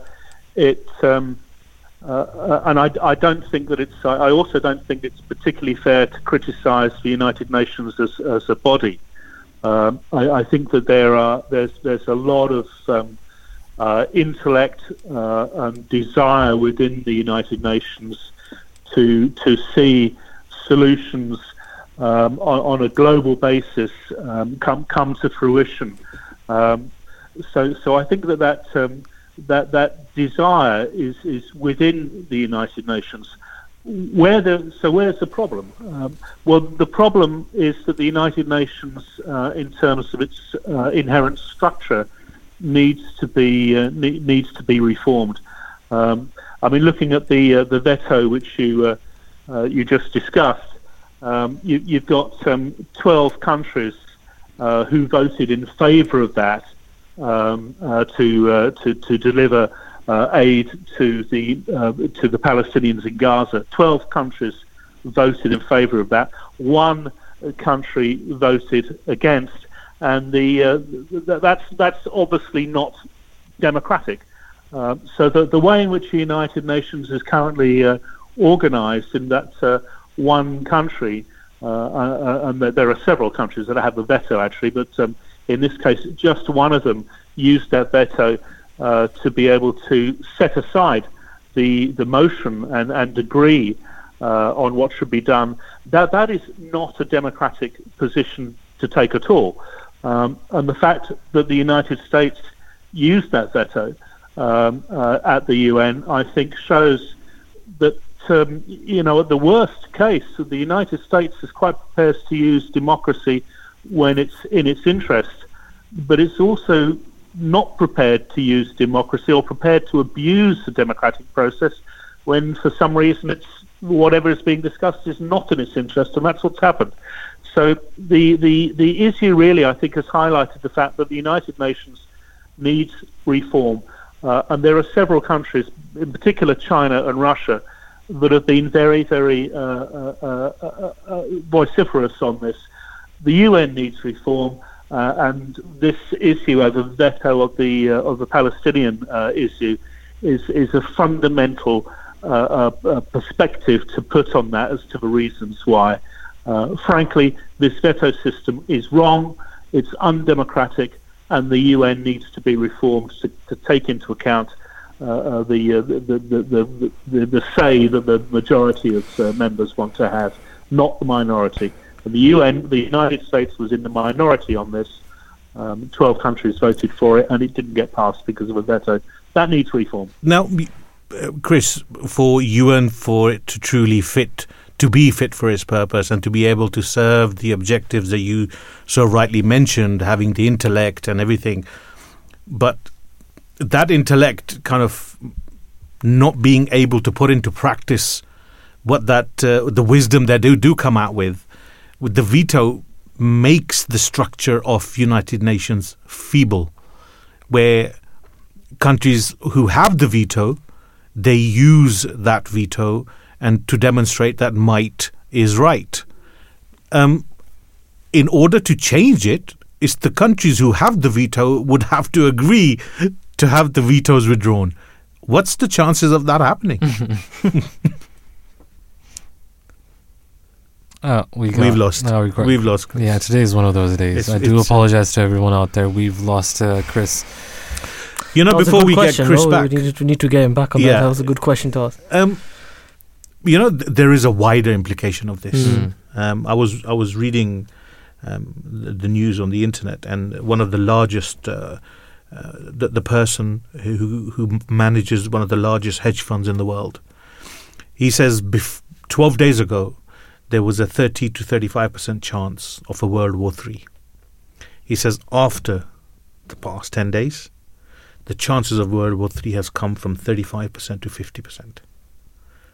15% increase over a conflict in Middle East has increased the chances of a world war by 15%.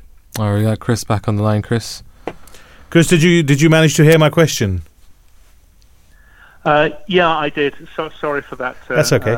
Cutting out there.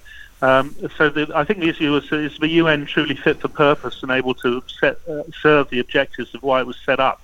My question was, well, the veto can only be removed if the people who have the veto agree to it. And what's the chances of that happening? Well, that's. I'm not quite sure the mechanisms as to how the voting procedures work at the United Nations overall. I mean, they'll just veto it, won't they? I mean, I'll veto your veto. I'll veto your veto. That's it. If you have all of the United Nations members vote the veto be taken away from the countries that have it, I don't know if that's in the United Nations Charter to allow them to do that. Just curiosity, is there a number of vetoes countries can actually do? Is there or is it they can veto anything they want? I'm not a legal expert on the United Nations Charter, so I can't answer that. So I think that this means, let's take two perspectives here. First of all, can the veto be removed? Yes or no? So if the answer is no, then frankly, I think that calls into some question the entire integrity of whether the United Nations is fit for purpose today, and that then ushers in a question: what would be feasible to replace that? That's really, really huge question, and I don't have the answer. But isn't this history? The other side is, isn't this history repeating itself? Because after the First World War, the League of Nations was created, and it went down the same route, and it had to be dismantled because, again, it wasn't democratic in reality. And are we not kind of going down the same route here? I think so. So I don't know the answer to the question. Can the United Nations be reformed to the point of having these veto mechanisms removed? If not, then I think that other countries will start to look at an alternative body to replace the United Nations. Now, if the veto can be removed through some voting process, then that's perhaps an easier way out of the situation. But for sure, the countries that already have that veto will want to keep it. So there will be a dividing line between those that want to have it and those that do not. Now, this is exactly what China and Russia have been talking about when it comes to their statements that we need to have a multilateral world order rather than a unipolar world order, basically led by the United States, which is exactly what we're seeing that happened at the recent veto of the resolution concerning Palestine. So this division, this unipolar, which the West tends to think, it's not really like that, but that's not true, because it is like that. And China, Russia, and I think an increasing number of member countries of the United Nations believe that to be the case as well, and do want to see a fairer multilateral world order be ushered in. Now, how you do that with the United Nations or without the United Nations is really the issue. I'm not an expert on UN Charter or the law, so I can't really answer that. But we're clearly at a crossroads, and a multilateral crossroads. The whole global community, I think, has concerns about this. Are we going to look forward to a multilateral world, or are we going to be still tied by the unipolarity of the United States, and we kind of have to do what they say? Well, that's a really good question, and I think if we go the multilateral route, then we've got a global village again, and I think issues such as the Belt and Road Initiative are very much part of that. If we go down the unilateral route, then I think that the world is going to divide up essentially into different blocks. It's sort of doing that now between the West and pretty much everyone else, frankly. So we're at a crossroads in where how the world, how the globe, all the populations of the planet, all the different races, colours, creeds, how that is all effectively managed on a multilateral basis. That is a really huge question right now, and I don't think that there's no real answer. So what's coming, I don't know. Unipolarity will mean that we'll enter into some sort of quasi-Cold War status as happened before. If the UN can be reformed, then there's a chance that we may well usher in a multipolar world. But how that works out is still very much to be determined. Well, the modern-day Cold War has begun, no, hasn't it? No, I don't. I think that's a little bit pessimistic. Because I'll kind of verify the question. Economically speaking, at the moment, it's China and America, and there is this notion of the New World Order, which is being spoken about all the time.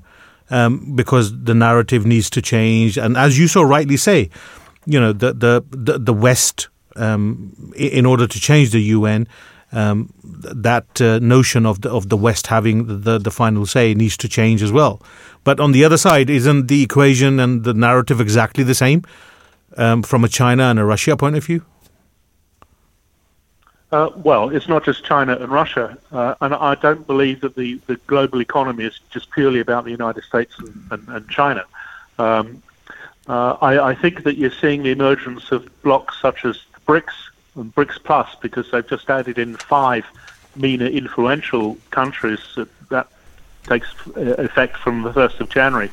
Now, the interesting thing about the BRICS countries, the expanded BRICS, is that each of those countries involved are members of hugely significant free trade organizations in their own right. So despite the West saying it's a strange grouping of countries, when actually you look at what those countries represent, it makes a lot of sense. Brazil and Argentina, about to become a new member, potentially are members of the Mercosur bloc, which is the largest one in Latin America. Russia has the Eurasian Economic Union. But if you look at the Middle Eastern countries that are poised to join, Egypt, Iran, Saudi Arabia, the United Arab Emirates, they're all members of the Gulf Cooperation Council, and that is hugely significant. Ethiopia is a member of an East African free trade agreement, but it's also close to that region. Now, when you look at where the funding for China is coming from, the foreign direct investment into China, there is a shift occurring right now with the US FDI into China starting to slow down, and the Western media is making a lot of this. But what they haven't picked up is that the foreign direct investment into China coming in from the Middle East has exploded, and I think that we're going to see huge, basically financing of what China needs is going to be directed from the Middle East rather than the United States. Now, you mentioned all of these countries, which defines the international community. And I kind of want to bring it back to the original topic of Israel. I mean, up till now, the narrative has been a two-state solution. How important do you think is it for the international community to recognize that two-state solution stays on target? Chris, I hate to be the one, but if can we do this within a minute, please? I'm so sorry. Have we still Yeah, got? do you want me to answer that or not? Yes, please, Yes, Chris. Yeah. Well, I'm not an expert on Israel's foreign policy and relations, but it seems to me that the two-country solution, which hasn't been allowed to happen, and I don't understand the reasons why not. The West seems to be hesitant to allow this to happen. I do not understand why. But the two-country solution does seem to be the obvious way to solve what has been an ongoing conflict for decades.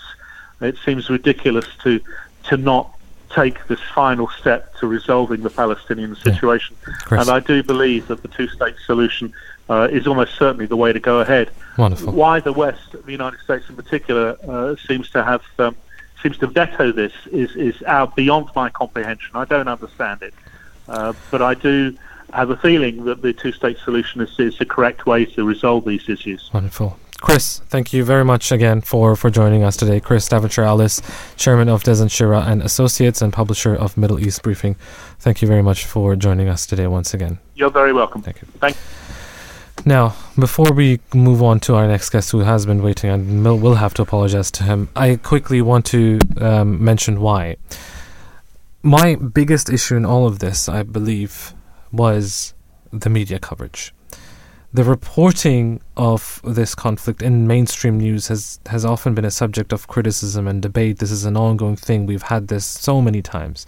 Critics argue that the coverage can sometimes be imbalanced or oversimplified, with a focus on, the immediate violence rather than the underlying complexities of the conflict.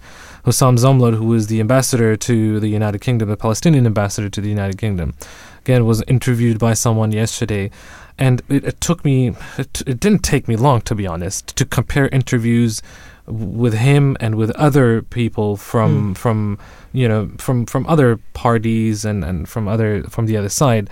How the change of tone, how the change of questioning, how the change of introduction even. Change of sympathies as well. Change of sympathies, how that leads someone to really, really, really think about and question, are you, what are your intentions? Now here with us, joining us now is our next guest for today. Ahmad Zahr is a Palestinian and American, a comedian, a writer, a speaker, a law professor at the University of Detroit Mercy School of Law. And we're going to ask him a few questions about this issue. Ahmad, assalamu alaikum, peace upon you, and thank you so much for joining us today here on the Draft Time Show. Alaikum assalam. Thanks for having me. You are a Palestinian in the United States. If you have family and friends in Palestine, can we start by asking you, do you have any contact with them? Are they safe? How are they doing? Yeah, well, thank you for that. My family is mostly lives in Nazareth and Jerusalem, and they are safe for now.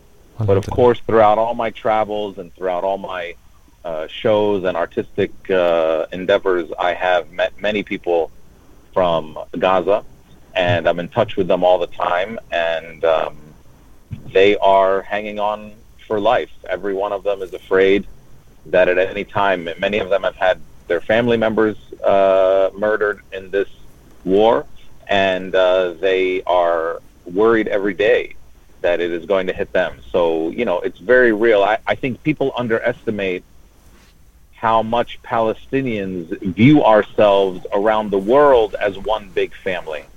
And so when this happens to one of our families, it happens to all of us.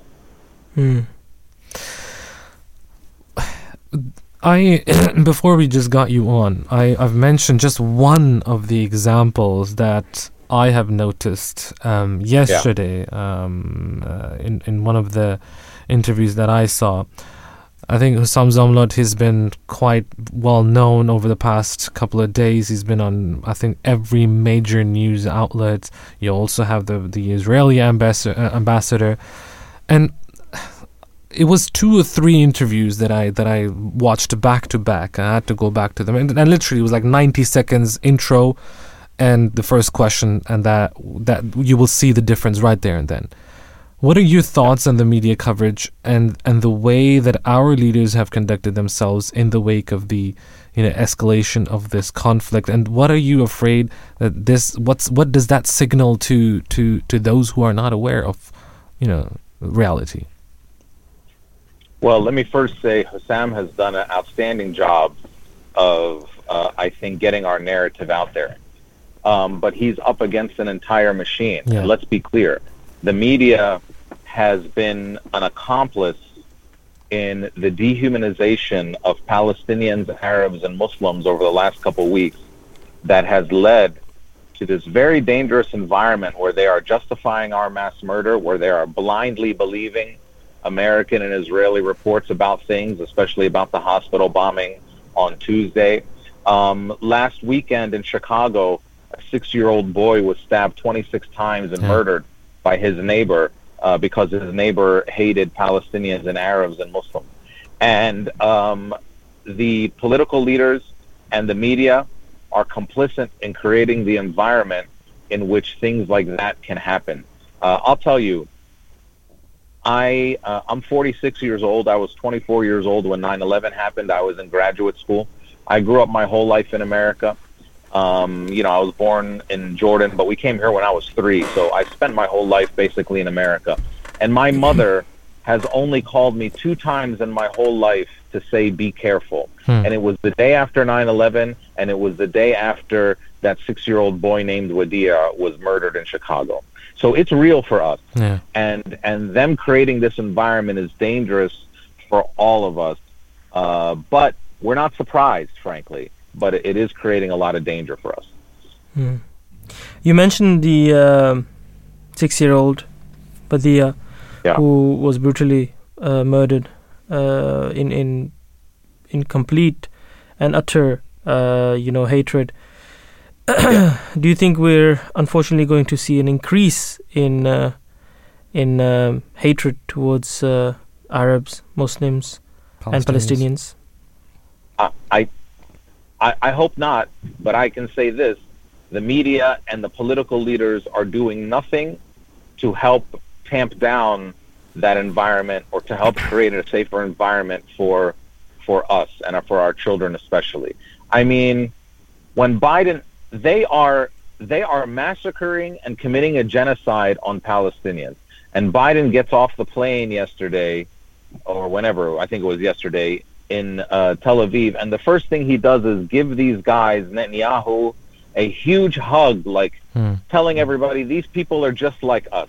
These people are our people. These people, and in as much as Israel is a European colonial project, that's true. But this messaging doesn't help humanize Arabs. When you have the defense minister of Israel saying that we are going to attack animals in Gaza, and Netanyahu is hugging the prime minister. When you have the former prime minister, I believe it was a British reporter, but maybe Australian, I don't remember, shutting up a reporter when he was asked about civilian deaths, that was Naftali Bennett. And then you have Biden getting off the plane and hugging them. When you have 2 governments that have been very hostile to Arabs. We had a rally yesterday in Dearborn, Michigan, where we had a couple thousand people participate in a silent march to commemorate the victims. And what I said at that rally was very simple to the American government, to the Israeli government. We don't believe you. There is a long history of them lying. They lied about weapons of mass destruction in Iraq, and 1 million Iraqis died as a result of that lie. They lied about Shireen Abu Akleh for a year before they said, oh yeah, it was us. So we don't believe them. And them hitting a hospital while we are devastated in agony to see our families torn apart, literally. We display a lot of emotions, but if you notice from Palestinians, we are never shocked at what the Israelis do to us because we have been used to it. It's been happening for 75 years. And for them to come out quickly and think that we're dumb enough to believe their manufactured recordings of some 2 Hamas operatives. I mean, does anyone really believe that they were able to gather some recording of Hamas operatives, by the way, in the wrong accent, not even speaking in the right Arabic accent? Do they really think that we're dumb enough to believe that within 24 hours they were able to gather some recording of these Hamas guys, but they were completely caught off guard on October 7th, and they still haven't been able to figure out where the hostages are. But they were able to get this conversation. I mean, we're not dumb. We're not stupid. We don't believe you. And this is what the American government, Israeli government does. And killing civilians is part of what they do. I mean, Deir Yassin massacre in 1948, Tantura massacre in 1948, El-Qana UN camp bombed in 1996. This is nothing new to us. And so we have to be very clear. But I actually think that we have the one thing. We, as the Arab world, the Palestinian community, and the Muslim world who stands behind Palestine, we have the truth. Nobody else has the truth. And when you have the truth, it's a very powerful thing. You don't need to have as many resources as the other side. I mean, we have one Palestinian in Congress in America, and she makes AIPAC and the Israeli lobby lose their mind. They have conventions over how they got to get rid of her, and she's one woman out of 535. Now, if you're telling the truth and you're securing yourself, you don't care about one woman out of 535. You only care about one woman out of 535 if you're weak. So we are going to win, but in the meantime, we're going to have to deal with all these lies about us every single day. It's exhausting, but we got to keep doing it because we're going to win. You're an American citizen. You live in America, and we talk about the support internationally, which has been. I'll be honest with you, it's been unprecedented. The amount of support that has been shown internationally from the layman, from the local person, who and for a lot of people, this is something new. So this is something I said earlier. We have been following this forever because we're Muslims. We have an emotional interest, but for a lot of people in the West, this isn't something that gets picked up on the news all the time. In fact, ever. So it is depending on who's attacked. Of course, exactly. That was my point. It depends on who's attacked. It's in the news when Israel is attacked. But the question I wanted to ask was, what is there unity even in America within the Arab community? Well, I mean, look.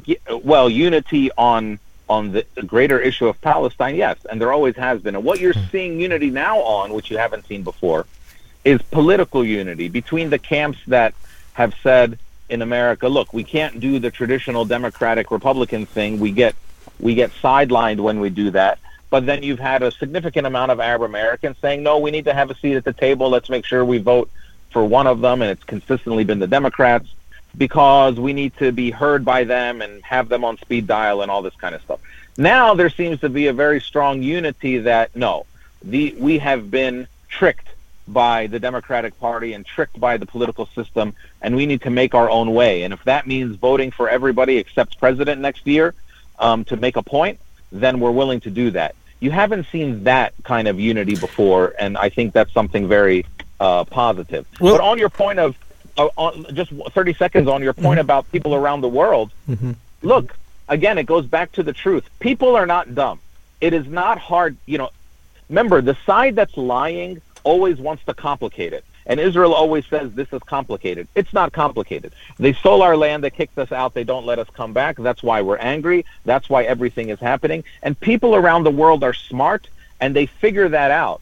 And it's because we've been consistent. We have not. We might be loud and scream, and we might be disorganized sometimes, and we might, but we're not lying, and we're not smart enough to all independently tell the same lie for 75 years. So this truth eventually makes its way through, and people are smart, and I think that's what you're seeing. Finally, what is, we've been discussing for the past 2 hours, there is the justice that needs to be done, that needs to be there is missing. How do you think we're going to bring justice to the table in order to move forward? Well, I think it might have to get worse before it gets better. And remember, politicians and elected leaders are always the last people to do the right thing. I mean, remember, America and Britain supported apartheid really up until the end, up until it was not sustainable anymore. So we have to make sure that we, as the citizens of the world, and this is why social media and all these things are so important, because they've leveled the playing field of information a little bit, that we keep talking about the truth and telling the truth. And justice will win eventually. It might take a long time because there are people who profit and people who profit politically and financially off of the massacre of Palestinians. But we will win. It is really about continuing to talk about justice and supporting each other when we do and lifting each other up. And so before I leave the two of you today, I want to say to you, first, Assalamu alaikum. I'm so proud that you are speaking up for justice. And what we always have to say to each other when we see each other at protests and when we see each other anywhere is we have to look at each other and say three things. First of all, we look at each other and we say, I'm happy to see you today. I'm proud of you. And I love you. And for the two of you, I want to tell you that I'm proud of you and I love you, and keep doing what you're doing. Jazakallah, brother. We love you too. We love you too. Peace be on you, brother. Peace be on you, brother. All right, free Palestine. All right. Assalamu alaikum. 020868777878. If you love someone for the sake of faith, then do say, express your love to him. I think that's the narration of the Holy Prophet, peace and blessings of Allah be upon him. You mentioned the Holy Prophet, may peace and blessings of Allah be upon him. And you know, the Meccans did a boycott, didn't he? The worst possible atrocity one can think of, boycotting food. You know, everything we talk about. And yet, how did he treat the people who inflicted this on him? I think you're absolutely right, because coming out of this, we need to look ahead. Yes. We need to look ahead. I think Amr is right. It's going to get worse before it gets better. Yes. And when it does get better, what will be your reaction? Yes. If God willing, hopefully the situation turns around and everybody can live a life that they deserve, that a human does deserve. The Holy Prophet, peace and blessings of Allah be upon him, 23 years of persecution, 23 years of pain and agony and suffering. And he came back and his words were in the words of Prophet Joseph. There's no blame on you today. Yep. You look at the Treaty of Hudaybiyah. Again, he was ready to compromise for the sake of peace, for the sake of moving forward. And look what that did to the Muslim empire in the very beginning. Wasn't that the reason why the Muslims were able to spread their message peacefully? And that's why His Holiness Hazrat Mirza Masroor Ahmad, may Allah strengthen his hand, on his Friday sermon when he spoke, he said, look, people who are on the other side, it is them to be answerable for their own faith and for their own actions. But as Muslims, we have a responsibility to follow the teachings of the Holy Prophet, may peace and blessings of Allah be upon him, because he went through this suffering and he has taught us that how we need to be acting. We are not responsible for the actions of the other, yet we are responsible for our actions. Yeah. And I think that another point that we haven't really discussed, but I think the most powerful point for all of us, all of the Palestinians, all of the people suffering, is prayers. Yes, of course, without a shadow of a doubt. Sometimes we underestimate the power of prayer. That maybe not sometimes. We do all the time. All the time. Yeah. That maybe, prayer is not something that we need to do something. But first is what are we doing in terms of prayer? If our relationship with Allah the Almighty, we try to make it as strong that we collectively pray for the suffering of people, for justice in the world. And this is something that, the Holy Prophet of Islam, Prophet Muhammad, peace and blessings of Allah be upon him, used to do. You just talked about Mecca, right? Yeah. And at the time when he was going through so much persecution, the Muslims were going through persecution. I still remember now that, the companions asked, let us give us arms so we can, fight. And the Prophet said, wait. This is not the time. Do prayers. And those prayers completely changed the future for Muslims. So we should always keep that in mind, that we should pray for each other. And as His Holiness, the head of the Ahmadiyya Muslim Community, has said, that I can actually read it out as well. He said that if the Muslims unite and are one, they will have a strong and impactful voice. May Allah guide the Muslim powers so they may unite in order to establish true justice. And may the major world powers of the world also be granted right-mindedness, so that instead of taking the world towards destruction, they try to save it. They should not make it their objective to simply fulfill their selfish desires. They should always remember that if and when there is destruction, the major powers too will not be safe from it. That's such a strong Yeah. point right at the end, that the major powers will not be safe if they think so. However, going back to the most important point you made, His Holiness, when you talked about prayers, he referred to the only weapon to be used at this time which will be useful Yeah. would be the weapon of prayer. Yeah. And Because- that is very significant. Because you see that there's no comparison in terms of might, in terms of power. There's no comparison. Yes. You know, it's so easy for us to go out to the streets and do protests. Again, I'm not saying anything against protests. If they're done in a peaceful way and if they fulfill the purpose, why not? That's your decision. But how many people were there on protests in London last week? 50,000? More. Let's assume I would say 100. 50,000. Okay. How many of those 50,000 who were Muslims went to the mosque the next day for the Fajr prayer, for the morning prayer? That's the most difficult part. It's easy, again, don't take me wrong, it's easy to go out onto the streets and to spend a few hours there, chant, wave the flag and whatnot. But how many of us are in their prostrations praying for the Muslim world, praying for the world at large? His Holiness has always included everyone in the world, not just for your own people or for your own a group that you belong to. No, for the entire world. There is a promise by God Almighty in the Holy Quran that if the oppressed calls out to me, I will answer him and remove that evil and make you successors in the earth.